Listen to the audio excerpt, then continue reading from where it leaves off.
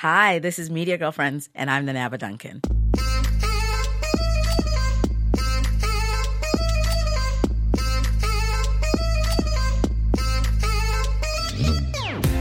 Welcome to season 2.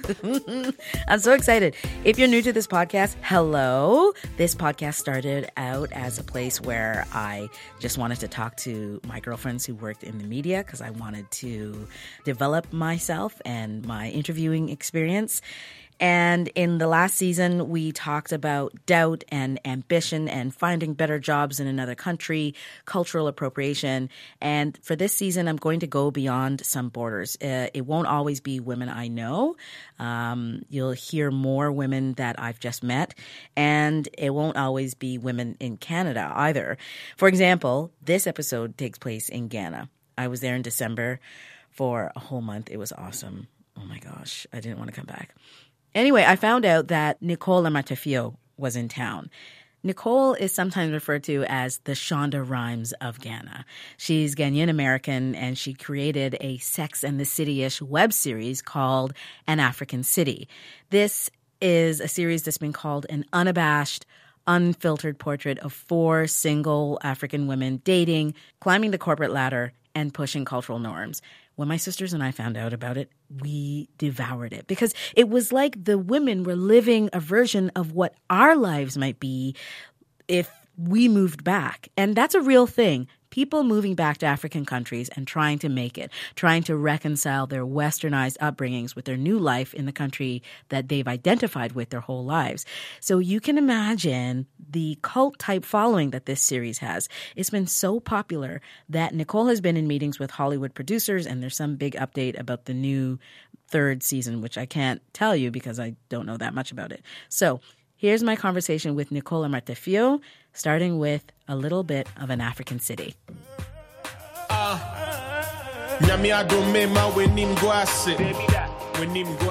When Ghanaians are returning to Ghana, their country of birth or family ancestry, there's one thing that has become a cultural tradition, a cultural expectation. Returnees are always expected to bring back stuff. Suitcases of lots of stuff. So my cousin Adama is coming back to Accra next week. Do you want anything from the States? Underwear, but not that crappy grandma kind. I only like Nubian skin. You want my cousin to get you underwear? Size 6, anything lace. Gotta go, ciao, bye. Bye. And then I called Ngozi. I know, quinoa. She can get it at Whole Foods. Oh, okay, all right. Talk to you later. Thank you. Step off the plane, Kotoka Airport, Accra. Soccer is our favorite sport. So we are sitting in my hotel room at the Okera Inn. Let's get into the why of An African City for a bit. You were born here to Ghanaian parents, but you have schooled outside and you've been back and forth.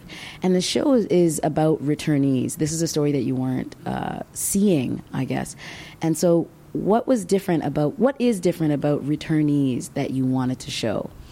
Well, it was actually, I made it about returnees as more of a defense mechanism. If I had done it about 5, I'm using air quotes, Ghanaian women, I knew there would be some critics who would say, I have no right to tell that story, that I'm not Ghanaian enough, all that stuff that people say. But the story of women who were born here, raised abroad, and now they're back, no one can tell me I can't write that story because it's my story, right? Totally. There's a bit, I think, I can't remember which season this is, where the person is coming through immigration and the person at the immigration desk is looking at the passport and saying, you're Ghanaian. And I know that feeling where you're being tested on your Ghanaianness and you cannot be faulted for where you're at in your countrydom. You know what I'm saying? I love it. You said it perfectly. I love it. But that I'm confronted, that certainly happens to me at the airport all the time, especially when they see my last name. My last name's Amartefio, which is a very Ga name. So immediately they start talking to me in Ga, and I don't speak Ga. Then immediately they want to know what my first Ga name is, which that I can say to them. What is it? But I'm always tested, Amele, nah Amele. meaning I'm the firstborn girl of my family. But yeah, I'm always tested at the airport, at you name it. At the supermarket, I've talked about the supermarket twice already. At the supermarket, you name it, I'm always tested about my level of Ghanaian-ness. What do you think this does to our psyches over time? It's a journey. I mean, I think at first it eats away at our security, our sense of self. Of security. It eats away at our confidence. But then when you start fighting it, I mean, an African City is me fighting that. You gain all that confidence right back. And you found community. Yeah. There is another community here. There's something that I have joined. It's Ahaspora, which is basically a community of folks who are wanting to return and returning. And the community is not small, and it's obviously not just in Ghana, too. What do you think is the central reason why people want to come back? Well, I think you see that movement throughout the continent of Africa. I mean, when I wrote An African City, I was actually not just taking stories of women I knew who had returned to Accra, but I was literally taking stories from women I knew who were returning to Nairobi, to Kigali, to Lagos, to Joburg. So you see people just moving back, and it's for several reasons. I mean, I think, as a black person, some people question whether or not they want to be second-class citizens in the United States of America. That constant struggle to just be considered human. Is that really necessary? Is that how you should spend your life? There's some people who question that. Then it was just in terms of economic opportunities. Especially in 2008 when you had kind of the economic crisis in the U.S., a lot of people losing their jobs, or a lot of people in 9-to-5 jobs that they just weren't passionate about. Yet here in Accra, there's so much opportunity. Everything's a business. I mean, if you want to sell water, that's a business. If you want to sell paper clips to schools, that's a business. I mean, everything becomes a business. It's fresh. It's fresh ground to do so much. Do you feel that way about the film and TV industry here? I do. I mean, so I'm working on several projects, and all of them are with these U.S. networks who they're looking for content. And once you create an entirely different environment, you're creating a completely different show. It's something more interesting for them as a network and for their viewers. Which is what they're looking for. Something different. Something different, something fresh. And so me being able to sit here, being a writer here in Accra, Ghana, and being able to write all these stories that I hope one day, not only are licensed and bought by U.S. networks, but shared globally. There's something to be said about that. Don't forget, my experience is not film. And so this is crazy that I'm in some of these meetings. But it was because I returned to Ghana and it's fresh ground, and yeah. You had mentioned this is not what you started out with. You were working in communications, specifically for promoting global, what was it again? Well, different trade policies, African Growth and Opportunity Act. But I was in international development in general. One policy that my boss at the time was championing was the African Growth and Opportunity Act, which is a U.S. trade bill, which is supposed to help African entrepreneurs export their goods to the United States, duty-free and tax-free, right? It's for African entrepreneurs. However, African entrepreneurs are not aware of this bill, right? It's the oil companies, the foreign oil companies that are on the continent of Africa who are very much aware of this bill and therefore are able to export oil duty-free, tax-free, quota-free, etc. So for me, it was just so frustrating that, there's this bill out there that is for the good of African entrepreneurs, and African entrepreneurs don't know about it. So that's that's why I got into communications. I was very passionate about policies that needed more visibility towards the right audiences, right? So yeah, I was doing that, but I love the fact that I can go to another completely different arena, which is the entertainment space, and still kind of put out important information like that. That's what I was going to say. I still see that parallel of the passion for a specific demographic and letting them sort of like know who they are and giving them the knowledge about there's a community here, there's something happening here. So when you moved back, what was the first big problem? Well, some of what you'll see in the show, once again, acceptance of your Ghanaianness. How did you overcome that, though? Now I don't give a fuck. All right. How did you get... She's giving her husband is here. She's giving him a high five. How did you get to that point? Because you were just saying before that you were at a point of like defensiveness, and so when did that happen? So after we launched season 1 of An African City, I want to say right after the first episode of An African City. So I was expecting most of my criticism to come from Caucasian. I'm trying to be polite using the word Caucasian. It's okay. You can say white people. Like, it's fine. White folk. I thought it was going to come from white people who were still trying to define what Africa is. That's where I thought the criticism would come from. But after we launched season 1, episode 1 of An African City, a criticism that hit hard for me was a Ghanaian American woman who was also a writer. And her criticism had me in bed all weekend. Oh. I was in bed all weekend because now the criticism was coming very close to home, right? A peer. Yeah, a peer. So it was really hard for me, right?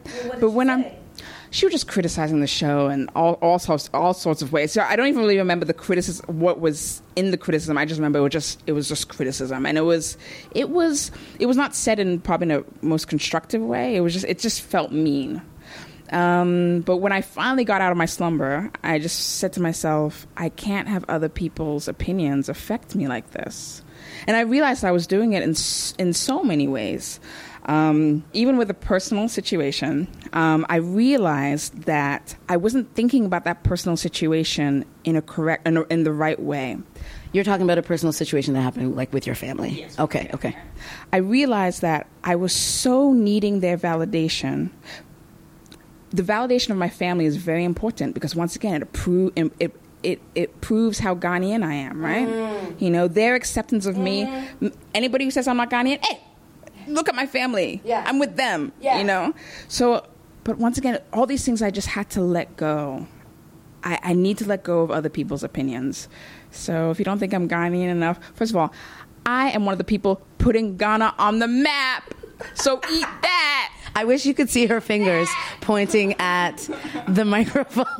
I'm one of the people representing Ghana. So, just be nice.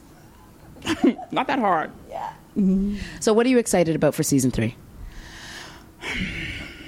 What am I excited about for season 3? I think I'm just really excited. If I'm in a fight to disrupt the narrative of Africa, if I really want more people to be a part of this fight, I'm just... Being on a U.S. platform just gives it more visibility, But what I'm hoping An African City does, like, once again, I mean, the story of how An African City came about, I wasn't a filmmaker. I was not a TV producer. I was not even a writer, except for press releases, And now I'm rep by Creative Artists Agency, CAA, and now I'm talking to various prominent networks about different TV shows and movies and films. So I really just want to encourage your viewers, you have a dream, just go for it. I was telling But there's work involved, if I might cut in there. It's not like you just got up and did this. You took courses, you worked at it. True. Why did your voice get so high there? I kept having to take steps of faith. So, like, when I put all my money into season 1 of An African City, the way I talked to myself about it, I said, oh, no one else is going to pay for the show, so I'll pay for it, right? That language helped me do that easily, helped me put my money into season 1 easily. Now I'm looking at it and I'm going, you put all your hard-earned savings into a project that you did not know the outcome. You had no idea what was going to happen. You put all your savings into something that if it did not work out, you would be broke. Are you crazy? But it's just... Did your parents say that to you? I don't think they really knew that that's what I was. They didn't know that's what I was doing. But You didn't tell them. You didn't tell them. But I've got to give it to my parents. They had a lot of faith in whatever it is that I was doing. They didn't fully. Yeah, I mean, they didn't really know how to articulate what I was doing to their friends, but they were very supportive, actually. And so that's part of probably what helped, having that family support. But yeah, it's crazy that I put all my money into something when I did not know what would happen, but I did it. And that's a leap of faith. I wanted to turn to the conversations that you have been having. Don't be putting your money into things and then blame me. Out, okay, please, I beg. I have enough problems. I beg. I don't want to see some tweets or whatever. Like, no. I do. Nicole told me to spend all of my money in this project. No, I wanted to turn to your conversations with people in Hollywood. Did you find that there was any changes that they wanted to make to An African City that made you know, like, we shouldn't be working with you? Yeah, it's interesting. One of my very first meetings, one of the executives wanted to change. So all the 5 girls are Ghanaian American or Nigerian American. But he straight up wanted to change all 5 girls to be African American. African Americans who have moved to the continent. And he did not. That's a totally different story. It's a different show. But the fact that he just wanted to remove, and it meant that he wasn't getting what the show is and getting the essence of the show and getting that nuance. And yeah, he just wanted to straight up get rid of the 5 and make them all 5 Black Americans. How did you respond to him? I mean, I would probably respond to him very differently today, but I mean, we're not working together, but I didn't explain to him how I felt about him saying that. That was, no, I never was honest to him about how I felt about hearing that. So today you think you would do that differently? Yeah. Oh, today I speak up a lot. Yeah, no, today I would. What would you say? Actually, just recently, I had to I'm stealing these words from Issa Rae, but I had to tell somebody, Black is a universal thing. Black is not just the United States of America. So that's something I said recently, but on the other end, it went silent. So I'm not sure if that's a good thing or a bad thing. I'm not sure if he was just so overwhelmed by the wisdom or if he was like, I don't understand you or whatever. We're canceling this project. But yeah, I'm trying to, again, it's a movement and I'm trying to speak up about it. How are you liking living in Ghana, like right now, after the success of An African City, now working on this? Like, how are you feeling? I love it. I love being home. And one of the reasons I created An African City was to convince people or to encourage people to come home. I know so many people on the fence, so I want them to come home. I consider myself Marcus Garvey. Marcus Garvey. Yeah, I want people to come home, and I love being home. Does it have its struggles or its issues? Yeah, but it's home. What are the struggles? Oh my God, this is gonna sound so. Oh God, I can't. This is gonna sound so. Just say it. When the light goes out, that I consider a struggle. That is a struggle. Okay. Yeah, I mean, electricity is a big one. What's your answer to some of the criticisms about the show being just focused on like the bougie side of the African experience? Because I am bougie. Next. Dry. So it's about personal experience. Like, what are you going to say? I'm writing what I know about. What else do you expect? I'm writing what I know about, okay? I mean, Jesus. Okay. I mean, what else am I supposed to write about? I'm writing about what I know. I'm writing about experiences. I'm writing about the people I know. Yeah, so these are the people. And you're still watching. So, So these criticisms, I guess you've seen them. And it will be a completely different show. I'm very specific. I said I'm creating a show about westernized Ghanaians. And then people say, why do they have to be westernized? Because that's the show I'm creating. And that's you. Yeah, that's my experience. I'm creating a show about 5 women who are financially successful. That's the show. If it was about 5 women who were not financially successful, that would not be an African city. And the reason I wanted 5 women who were financially successful is because my entire life, the only imagery, the only messaging, the only representation of the African woman has been opposite, has been poverty and slums and grief-stricken and famine. And so I said, fuck that. I'm going to the extreme other side, and these are going to be 5 well-off women, because you know what? There's some 22-year-olds out there who need to see well-off African women. Mic drop. You know, it does speak to just this idea that wealth is bad or doing well is bad. And sometimes I think that can be part of the experience here, where you come back, you are quite obviously a person who has more money than some, and sometimes you can sense the disdain from others, like whether you're, I don't know, getting food somewhere or getting your car tire changed or trying to get into a taxi. It really, the class part comes into play. Yeah. And you see, I get it. But you see, it's a conversation that we can have intellectually. I think what people are saying when they're like, why these girls all this and why these girls all that? You're trying to say, let me tell you what you are trying to say.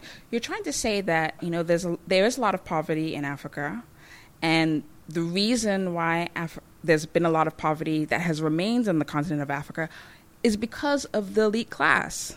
The elite class have played a role in the poverty of Africa. We can't just blame Europeans and the West and white supremacy and the elite Africans have a role to play in that poverty. So what are we going to do about it? What are we doing about it from what you know? They should tell me what we're going to do about it. You know, but that's the conversation. I'm not even saying I have the answer, but I am saying that that's the conversation that I'm willing to have. Not, these girls are always in Christy Brown and and they're wearing ball gowns in supermarkets. Yes, you know why they're wearing a ball gown in the supermarket?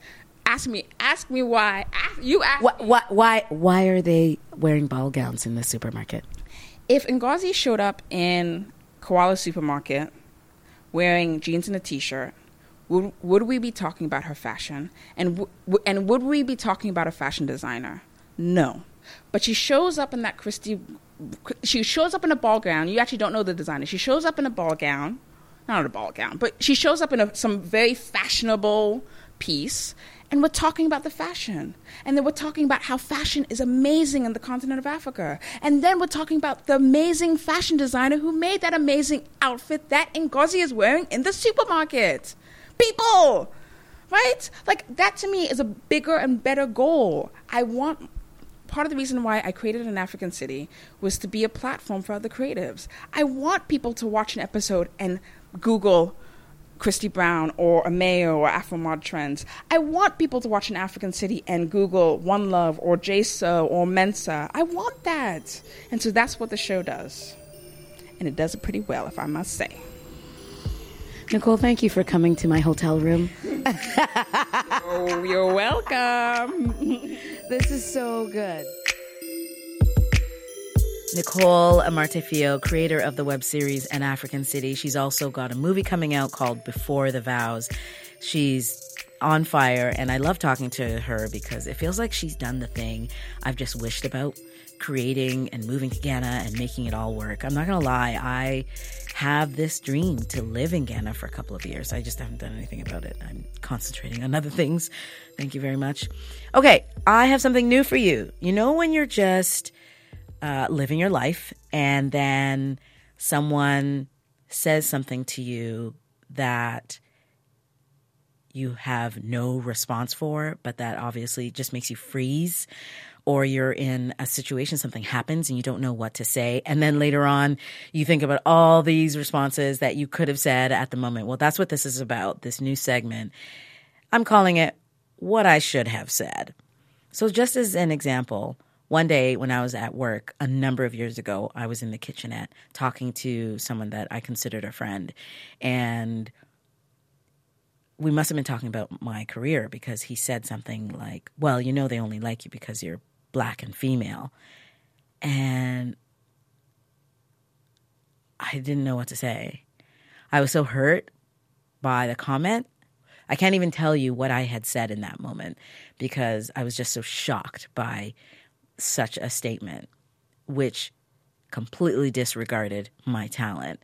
So what I should have said was, that is a very offensive comment. There's no other reason for me to be here than the fact that I belong and that I have the skills and the talent to do the jobs that I have been doing.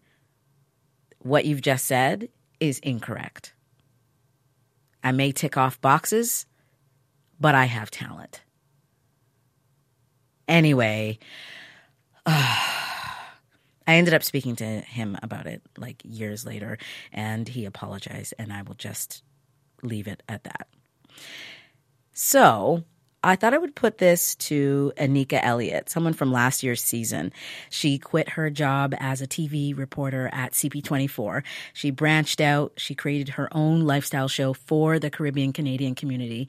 And I saw her recently when we were both on an entertainment panel at the Rotman School of Business Women's Leadership Symposium. So here's her story. I was in front of a bigwig exec in the media business, and I had an opportunity to pitch a show, some sort of a segment, and I didn't do it. Whether I was... Wait, did you actually have an idea? Yeah, I had an idea. Like it was in your pocket? Girl, yes. I've been communicating with this person for some time, and we've been talking about a number of different things. A few things worked, a few things didn't, and so I had another thing to sort of present, but we ended up just talking about, that person's life or Netflix or just whatever, and not getting down to the heart of the moment. And I just found myself, you're out of your body, looking at yourself, shaking this person's hand, leaving the flipping door, and you didn't actually say the thing. So I definitely now, looking back, would have asserted myself, been more prepared in practice what I wanted to say, to pitch and say, listen, you need me. I am great. I can offer X, Y, Z, and this is the show idea, and this is why it will be wonderful. So what happened in that moment? Why didn't you do it? I think I'm a different person, like I said, around like old white men, or I guess the power position. I turn into somebody else, and I'm not able to assert myself or be my true person. That's interesting that you can actually pinpoint that. You know now that that's really what it was? I feel so, yeah. And I just also, that coupled with the fact that I needed to do some more soul searching to figure out who I really was, and I wasn't doing the right job then. And so there was a battle between not knowing who I was and also feeling afraid in some way. I don't know.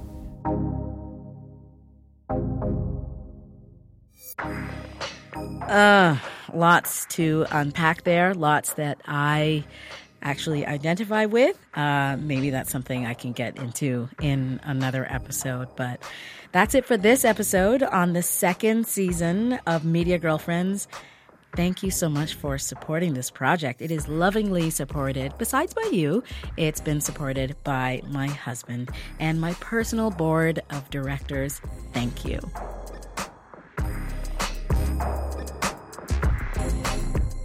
This podcast is produced by me, Nanaba Duncan. It's on iTunes, Google Play, Stitcher, Acast, SoundCloud, and of course on Twitter @MediaGFS. And the hashtag is Media Girlfriends.